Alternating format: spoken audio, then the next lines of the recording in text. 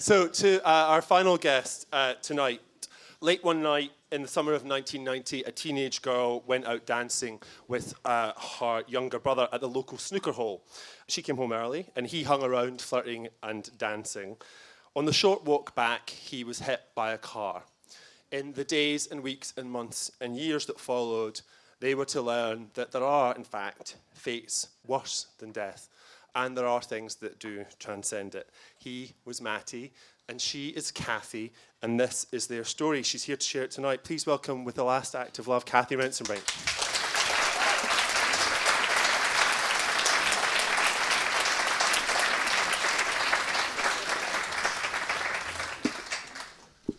Okay, so can I take you to 1990? Will you come with me? Will you leave this really, really beautiful, quite swanky environment with Manhattans and nicely dressed people and come with me to Yorkshire? So I'll tell you what we've just been drinking, my brother and I. He had a pint of lager. I had a Red Witch. Does anybody know what a Red Witch was? Okay, didn't know what it was till I read your book. It's cider, Pernod, and blackcurrant. Nice. It was the height of sophistication I felt at the time. I was 17. I had green and purple ribbons in my hair that I'd worn to a Wonder Stuff concert a couple of weeks before. I don't even know what Wonder Stuff is. Just say. And my brother was wearing a white T-shirt that had the in big red letters. And we spent a lot of time lying around on his bedroom floor, playing records and discussing our future lives, which we thought were going to be brilliant. So I'm going to read you a little bit now. So I've left him behind in this place called the Rainbow. It was about 1 o'clock in the morning when I got home from the Rainbow. The pub was dark, and we live in the pub that our parents own. The pub was dark, and my parents were in bed. I climbed the back stairs, walked past Matty's room and onto my own. I undressed, pulling the ribbons from my hair, looking around at the sage and lilac walls. I got into bed. What did I do? What did I think about before the events of that night shunted everything else out of the way? Maybe I listened to a mixtape or played a record on my record player, which was black with green and purple buttons. Matty had the same one, presents from our parents the previous Christmas. Did I read? It seems likely. I read everything from Jane Austen to Jilly Cooper. I'd recently discovered Julian Barnes at college, and I wanted to study French so that I could live in an attic in Paris and read Flaubert in his original language. I loved the thought of myself as someone who read novels in French. Of course, back then, reading was still a pleasure and not a defence. This was the last night I wouldn't fear closing my eyes for what I might see, the last night I wasn't in terror of what might happen by the time I woke up. I was drifting off to sleep when I heard someone shouting outside in the car park. Nothing unusual about that. Customers often pitched up in the middle of the night, looking for their wallets or keys or wives.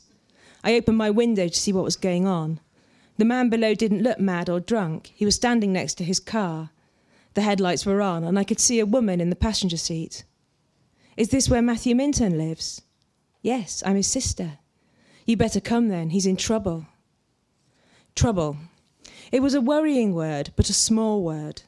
I pulled on all the clothes I'd just taken off, and I felt a rush of adrenaline that was not unpleasant. No need to wake my parents. I could sort out whatever it was. Some prank, some schoolboy silliness.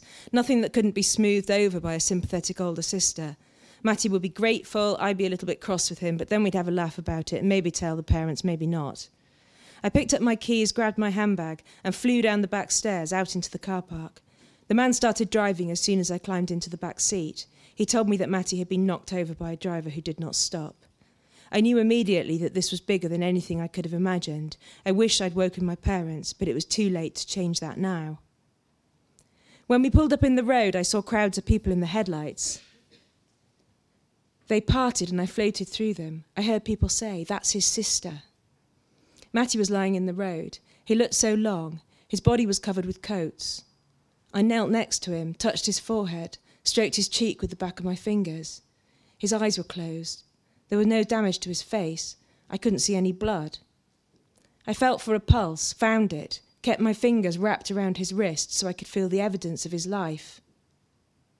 One of the girls he'd been with told me that a car had come out of nowhere. They'd been walking along, the three of them, Matty on the outside, and suddenly he wasn't there anymore. Then his body had crashed back onto the road in front of them, and the car had sped off into the distance.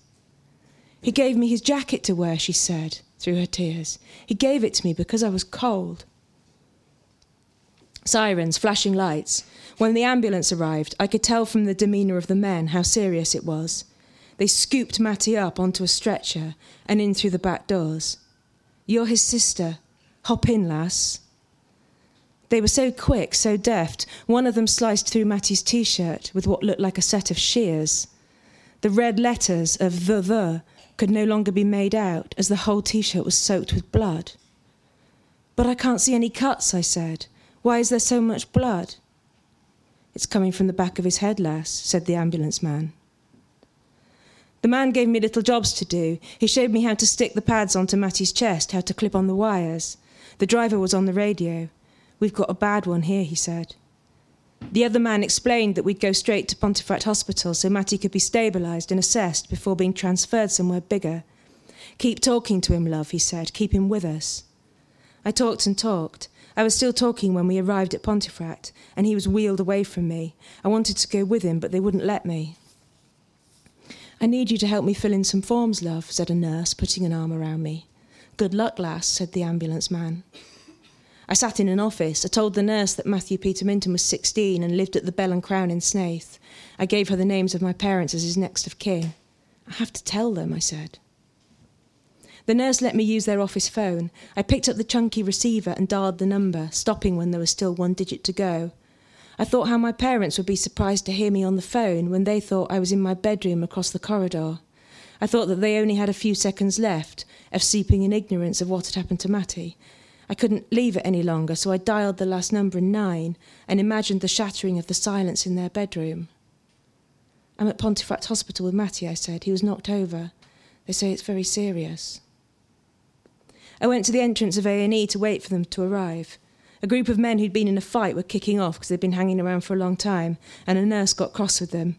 "This young lass's brother has been knocked down, and that's why we don't have any time for you," she said. They were instantly well behaved. One of them brought me a cup of tea from the machine, and they gathered round me, their big bloody faces full of kindness and concern. My composure vanished the moment my parents appeared. We sat on the bolted-down plastic seats, and I sobbed into my mother's shoulder while my father wrapped his arms around her. After a few minutes, we were taken to see Matty. He was lying on a bed with his eyes closed, a collar around his neck, and an oxygen mask over his face.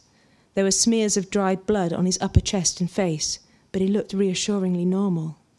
"He's a big lad," said Dad. "He'll get over a knock like this." The doctor told us Matty had a serious head injury and was being transferred to Leeds General Infirmary. We followed the ambulance in the car. He was whisked away as soon as we got to Leeds, and we were shown to a little room with a table and chairs, a kettle and an ashtray, and we drank tea for hours and hours. I noticed a Guinness stain on the bottom edge of my cream shirt, knew that it would have happened as I'd leant over the pump at work earlier, and I thought how much the world had changed in the lifetime of that little stain. I smoked. I'd never smoked in front of my parents before, but now that little deceit belonged to another universe. There was a smear of blood on my handbag. It was a big brown patent leather old lady bag that I'd found in a charity shop. I called it Gladys. How stupid, I thought, to give a handbag a name. How childish. I'll never call it Gladys again. And then I looked down to see Matty's blood on my hands. I didn't want to wash them. I'd been Lady Macbeth in our school play. I thought of her, unable to wash the phantom blood from her hands.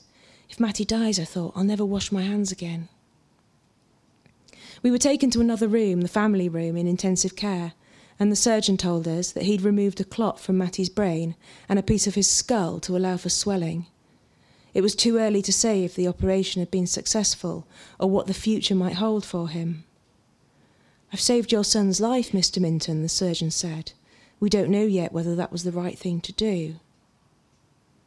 "Will he be able to walk?" I asked. The surgeon looked at me with weary eyes. "We don't know anything at this point." He told us Matty would be purposefully sedated for at least 48 hours. He needed to rest. They didn't want him waking up yet. We could see him shortly. Finally, a nurse took us down to his bed, at the bottom end of the intensive care unit. His head and arms were swathed in white bandages, his chest was bare, and there were orange stains on his skin, which the nurse told us was iodine from the operation. I watched his chest rise and fall. I watched the monitor showing the beat of his heart. 48 hours, I thought, a full 2 days to endure this uncertainty of whether he will live or die. My only fear at this point was that he would die.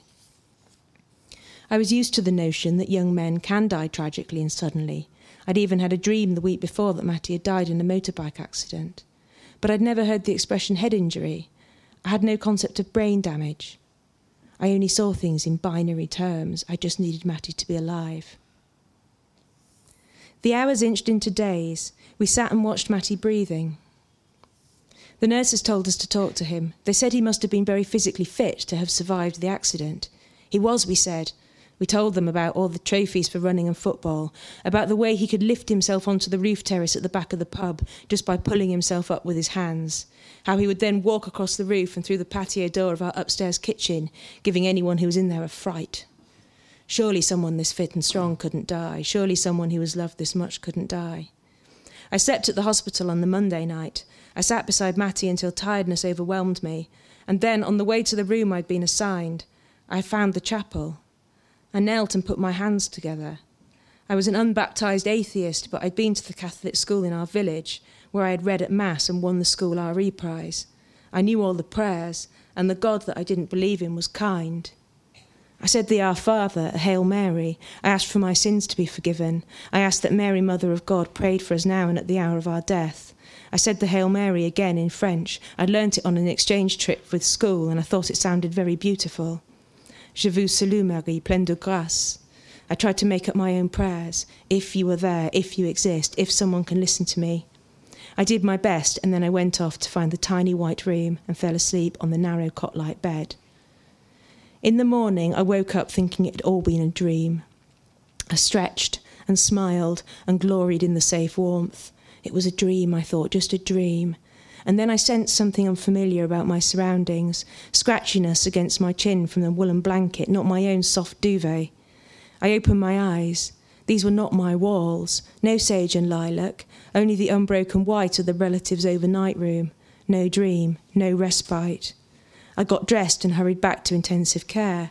Today might be the day, I thought. If the scan shows the doctors what they want to see, today might be the day they stop sedating Matty. Today might be the day that he wakes up. I had not yet learned to be thankful for the absence of nightmares.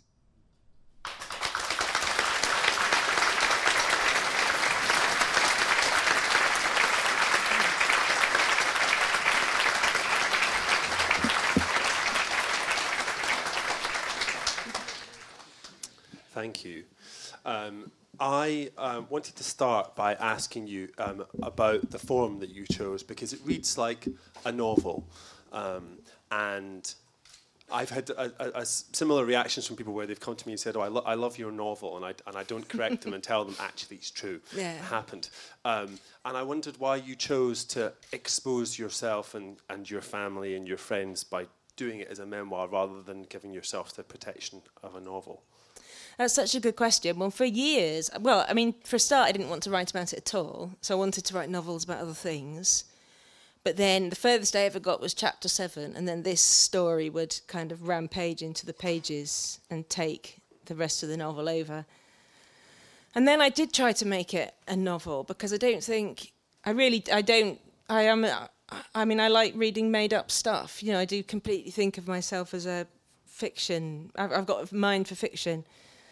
But I think one of the things about the particular thing that happened to my brother and this cruel and unusual nature and its drawn outness was I don't think you would want to read that in a novel. I think it took too long, and I don't think that, novels need certain rules and you need a certain structure and you need momentum, and I could never find a way in which I thought you could effectively put that into a novel without kind of betraying the truth too much. I did think if I was going to do it, I really should try to tell the truth as much as I could about how it was. After my lovely editor, Francesca, who's over there, after Francesca bought the book, and I read a couple of really good novels, and I read Family Life by Akhil Sharma, which is a not dissimilar thing that happened to him he put in a novel, and I read All My Puny Sorrows by Miriam Toews.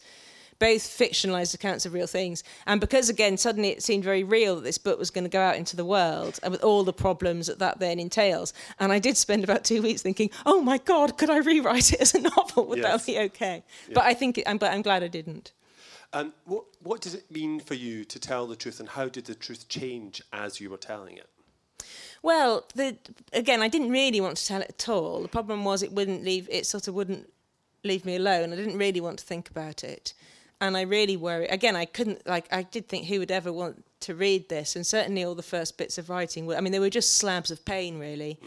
But something magical did happen as I wrote it. The very act of writing seemed to dislodge everything that I thought. And then therefore I did find I felt about it completely differently, and I found out new things as well. Like what? Well, say for example, I felt really guilty about lots of stuff, but by forcing myself to look at it, I kind of... What did you feel guilty about?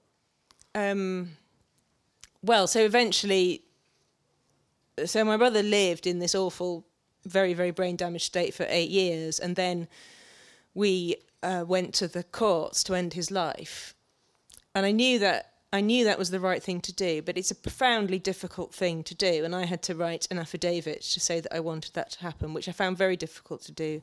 And I still feel very guilty about. And then I still feel very guilty, still do feel a bit, but it's less, still felt very guilty about the fact that his death then took 13 days because that's the only way it can be done. They withdraw the feeding tube, because legally, of course, that's seen as withdrawing an intervention rather than actively doing something, which again I think is wrong, and the law should be changed. But I felt terrible about that. But then I found out all this stuff because I found other people. I realised it was much less actually about me and my family than I thought it was, and we were actually just caught in the crossfire of this awful social situation, which is that now we can keep people alive when we really shouldn't be able to, and then the collateral damage to other people that's caused by that. So that made me feel entirely different. And one thing a friend of mine said to me, she said, imagine what it would have been like for you if you'd had someone like you. And I still find that really moving, because the point for me is I had nothing to read, and I process the world through books. Yeah. That's the only way I work. So there was nothing to read about it. There wasn't anything. Nobody really knows about this. And again, you can see why, because it's incredibly difficult to explain. Hence, I think why it does need a whole book. That's why telling people about it is so awful, because actually it's really difficult to explain. Well, you kind of, in the book you create this brilliant and actually quite funny spreadsheet where you talk about... I'm glad you think it's funny. But it is funny. It's a spreadsheet which is about how to deal with people when they meet you, about, asking you whether or not you have siblings. And you go through can we go through now some of the various responses that you would have depending on the person? Yeah, so it's what you do. So it's when people it's small talk, really, isn't it? And what do you do when the answers to your small talk are awful? So I'd gone away to university. So in my village, basically, everybody knew who I was. I was the girl from the Bell and Crown. I then became the sister of Coma Boy. Everybody knew who I was. I went away to university a year later, and sort of got to university, and suddenly everyone, you probably remember if you went to university, have you got any brothers and sisters, is like right up there as a question. And it's just dreadful because, of course, if you say no, which is quite simple, apart from anything else, it is a lie. So you do feel dreadful in this whole sort of biblical denying your God way. And then, of course, it's also, you feel awful to your family and your dear, lovely, suspended in life or death brother. But equally, it's a big lie that then sits between you and the person. Because at some point, if you're going to know that person, you're going to have to come clean. And I had to do that loads of times. Oh, yeah, that thing I said about being an only child? Well, it's sort of a bit more complicated than that, But equally, if I said, yes, I do. He's in a persistent vegetative state at the moment. That was just awful, because then people would ask me questions. I had to explain what it meant, and it was really depressing. And quite often people that would ask me would be the parents of my fellow students. Right. And in a funny kind of way, I think probably my fellow students absorbed it a bit better, because you kind of do at that age, don't you? It's slightly anything goes.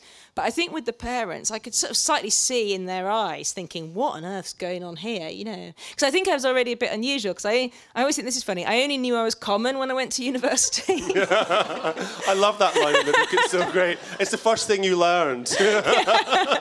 Because because Me I'd grown up in Yorkshire, where my family was we weren't. My dad was covered in tattoos, and he was Irish, and he was illiterate until he was 30. But we had quite a lot of money because he earned quite a lot of money doing really difficult and dangerous, dirty jobs. And my mum went to work in a suit, which was when she went to work in a suit but wasn't a teacher, which was really, really unusual. But we went to the theatre. We had 2 cars. There were loads of books in the house. So actually, I spent most, and I sounded posh, because I was born in Cornwall and the Irish father and moved around a bit. So I spent most of my up till going to university, I spent pretty much my whole life trying not to be bullied for being too posh. And then I got to university and realised I was sort of really common. So with the parents of these nice middle class girls that I was sharing a flat with, it's kind of, they were kind of, trying to, what are you reading? And I'd be trying to give some sort of appropriate response to that. And then they'd say, do you have any brothers and sisters? Pretty much still trying to contextualise me as you do. And then I'd come out with all of this, and I could just see them thinking, okay. Lots of them went on to be extremely kind to me and actually gave me my first sort of taste of like proper posh life. Let's talk about education and books, because there's a parallel in your memoir and my memoir with education and stories being a way out and a way also of mediating your experience in the world. And you said something interesting at the start about this was the last point in your life before the accident where reading wasn't yet a defence. Yeah. Tell me about that. Well, I think that, the great thing about finding out I was posh at university, I didn't care equally because I'd read loads of novels about other people going to university. And so I hadn't quite realised that I was one of them. You know? But it's just kind of, this is okay because this is actually Brideshead Revisited, or this is Jill by Philip Larkin, or actually it's Anne of the Island, the Anne of Green Gables story. And then I knew where I was. So I knew the only thing that you shouldn't do is pretend to be other than you are. That's the only sin. And I think that is... I think lots of readers do this. I completely, and not always very wisely, absolutely define my life by what I read, and I think books are true. Which is, again, it's not very sensible. I wouldn't necessarily advise it, but probably for all of you, it's all a bit too late. So it's just kind of that I think that's one of the problems with, because books have a narrative structure that I always look for in life, and I always feel a little bit sort of distressed that it's not there. The narrative of what happened to you and your family was not the narrative arc of a novel, and certainly at the ending, and certainly in terms of the resolution. But just to go back to reading for a minute, I was thinking more about the role of reading in your life. Reading was something that you enjoyed. It was a pleasure for you, and then it became a defence. It became a place that you retreated to. Yes, and I don't think it'd probably been like that a little bit before. So, for example, if I wasn't always particularly happy at school, say, and then reading is just enabled me to be in a different place. And I think have friends as well. Reading is a really good way of delivering friends if you're a slightly odd kid. But then what it actually became was almost like an anaesthetic. And I still do use reading like that. And it's funny that you mentioned Georgette Heyer, because I'd use Georgette Heyer for mental flu or whatever I just fairly compulsively reread. You could just check into her world and that's right, not think about anything else. Agatha Christie, rereading familiar text really as it's kind of comfort. And as things go, it's not a dangerous way to. There are other things that are worse to do when you're in extremis. And then, of course, the problem that I had for loads of years, and still sometimes a bit, but I've got much better at it, was that I just couldn't. For many, many, many years, I could not turn the light off and wait for sleep to happen to me. There was just an impossibility. So I had to read. So I just had to read until I would go to sleep on the book. Or, the book would clonk onto my head if it was heavy. And that was just the way. And I would keep the light on all night. So if I woke up, again, I'd just be straight back into the book. I just wouldn't, just so I wouldn't have to think about what was in my head. You're going to get asked this all the time. But let me start by asking it first of you. What your family think about what you've done and how, and if at all, you shared it with them when you were doing it? Yeah, all the time. So they'd... The only thing that my parents were really worried about is they worried about my well-being, and I still think they are very, very pleased and quite amazed that I have actually managed to finish the book about it and seem to be feeling better. Because I think their view was they just want me to be well, and I think there's a whole thing about there's a whole terrible thing that happens in families when one sibling is sort of destroyed and then the other sibling is affected by that. And the parents just desperately want that sibling to be okay. But as the surviving sibling, obviously, there's a whole set of pressures that come with that. So they just wanted me to be happy, which is, we just want you to be happy. Okay, then I'll get on with that. Yeah. But no, I think they're very delighted how it... And my dad is particularly thrilled because because he couldn't read and write until he was 30. And as a result of that, I think he has Was that something that was talked about in your family? Oh, yes, very much so. Yeah, very... It was sort of always known. It wasn't like a secret at all. And again, because when you're a kid, what you've got is what's normal, wasn't it? So I just thought that was quite a normal thing. I didn't find that particularly surprising. Well, sadly, it isn't not normal, but it is much more widespread than people think. I mean, it is, yeah. But of course, because I do a bit of literacy work, and as someone I said to me in a prison, which I thought was brilliant, I was talking about my dad. And a bit like Ryan was saying about when he tells people he's a survivor of violence, they feel that, so I started talking about my dad in my literacy work just because it makes people feel more relaxed with me. I'm no longer like the posh lady arrived from the ivory tower to try and throw books at them. They sort of get it. And this guy in a prison said to me, he said, thanks for telling us about your dad. He said, it's amazing to me that someone that sounds a bit like me could have a daughter who grows up to be someone like you. Oh. But and then that just blew my mind, because I thought, what does someone like you even mean? And there was so much sort of in that to unpick. But of course, it was just my reality. But again, it is true. Most people with illiterate parents do have a harder life journey. But of course, my mum was very educated, so I had a very unusual thing of having one hyperliterate parent, and my dad's a great storyteller, so he's actually although he's, and he reads a lot now, but he still struggles to write. So he would write like a shopping list, but he jumbles up upper and lowercase letters and he can't really write. But he's the novelist in the family. He's the one with that sort of creative imagination, I think. And he's a great storyteller. And but because I think, particularly because of that, he's always been inordinately proud of anything I do that kind of ends up in print. I think it's a real thing for anybody that hasn't been. It's a bit like sort of like, they've put you in the paper. I know, Dad. Yeah. They do that now. That happens. Yeah. The book is, obviously the reading that you gave was very intense, and the book is very intense, and but it's not miserable. You're not a miserable person, and it's not mislit. And I know that in your kind of role at the bookseller, you will see that as a genre, and as a reader you'll come across it all the time. So how did you kind of tread that line, and what do you think about it and the kind of expectations of it as a genre? How have you avoided it? Well, it's really interesting, isn't it? Quite a lot of people say to me, actually, people that have read and think my book's great say, like, I wouldn't normally read that sort of book.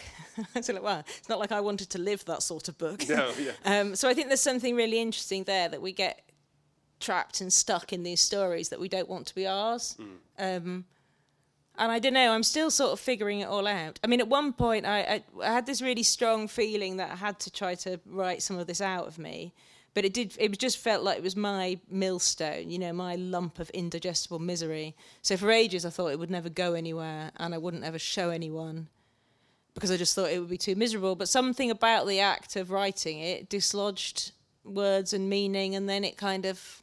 And I think the presence of the reader was so important, because I don't think I would have actually had the stamina to sit in front of it if the draw had been the ultimate destination. So I think the way that it all aligned...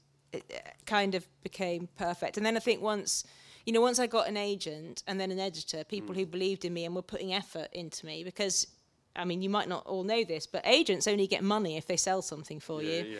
And I had this real sense with my amazing agent, who had agreed to represent me on 10,000 miserable words that I was unable to talk about. I just sat in a cafe in Soho and sobbed at her.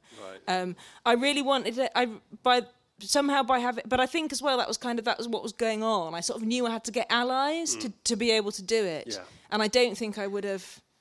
And I think at every stage I got the right amount of kind of sort of supportive pressure that I didn't want to let other people down. I never felt anybody was whipping me or demanding the words, but it was a lot easier to do it if I felt there was a purpose. Whereas if I felt that it was just, oh, let's just write this misery and then put it in a drawer, I don't think I'd have had the... It isn't miserable. I mean, there are lots of funny bits, and I think some of the interactions that you have with your brother, and also the imagined interactions, like she goes to visit him in the hospital, and the family take turns caring for him, and she's sort of... is reluctant, thinking, well, is it my turn to give him a bed bath? And she imagines her brother saying, "Stop off with the cock washing, Kathy."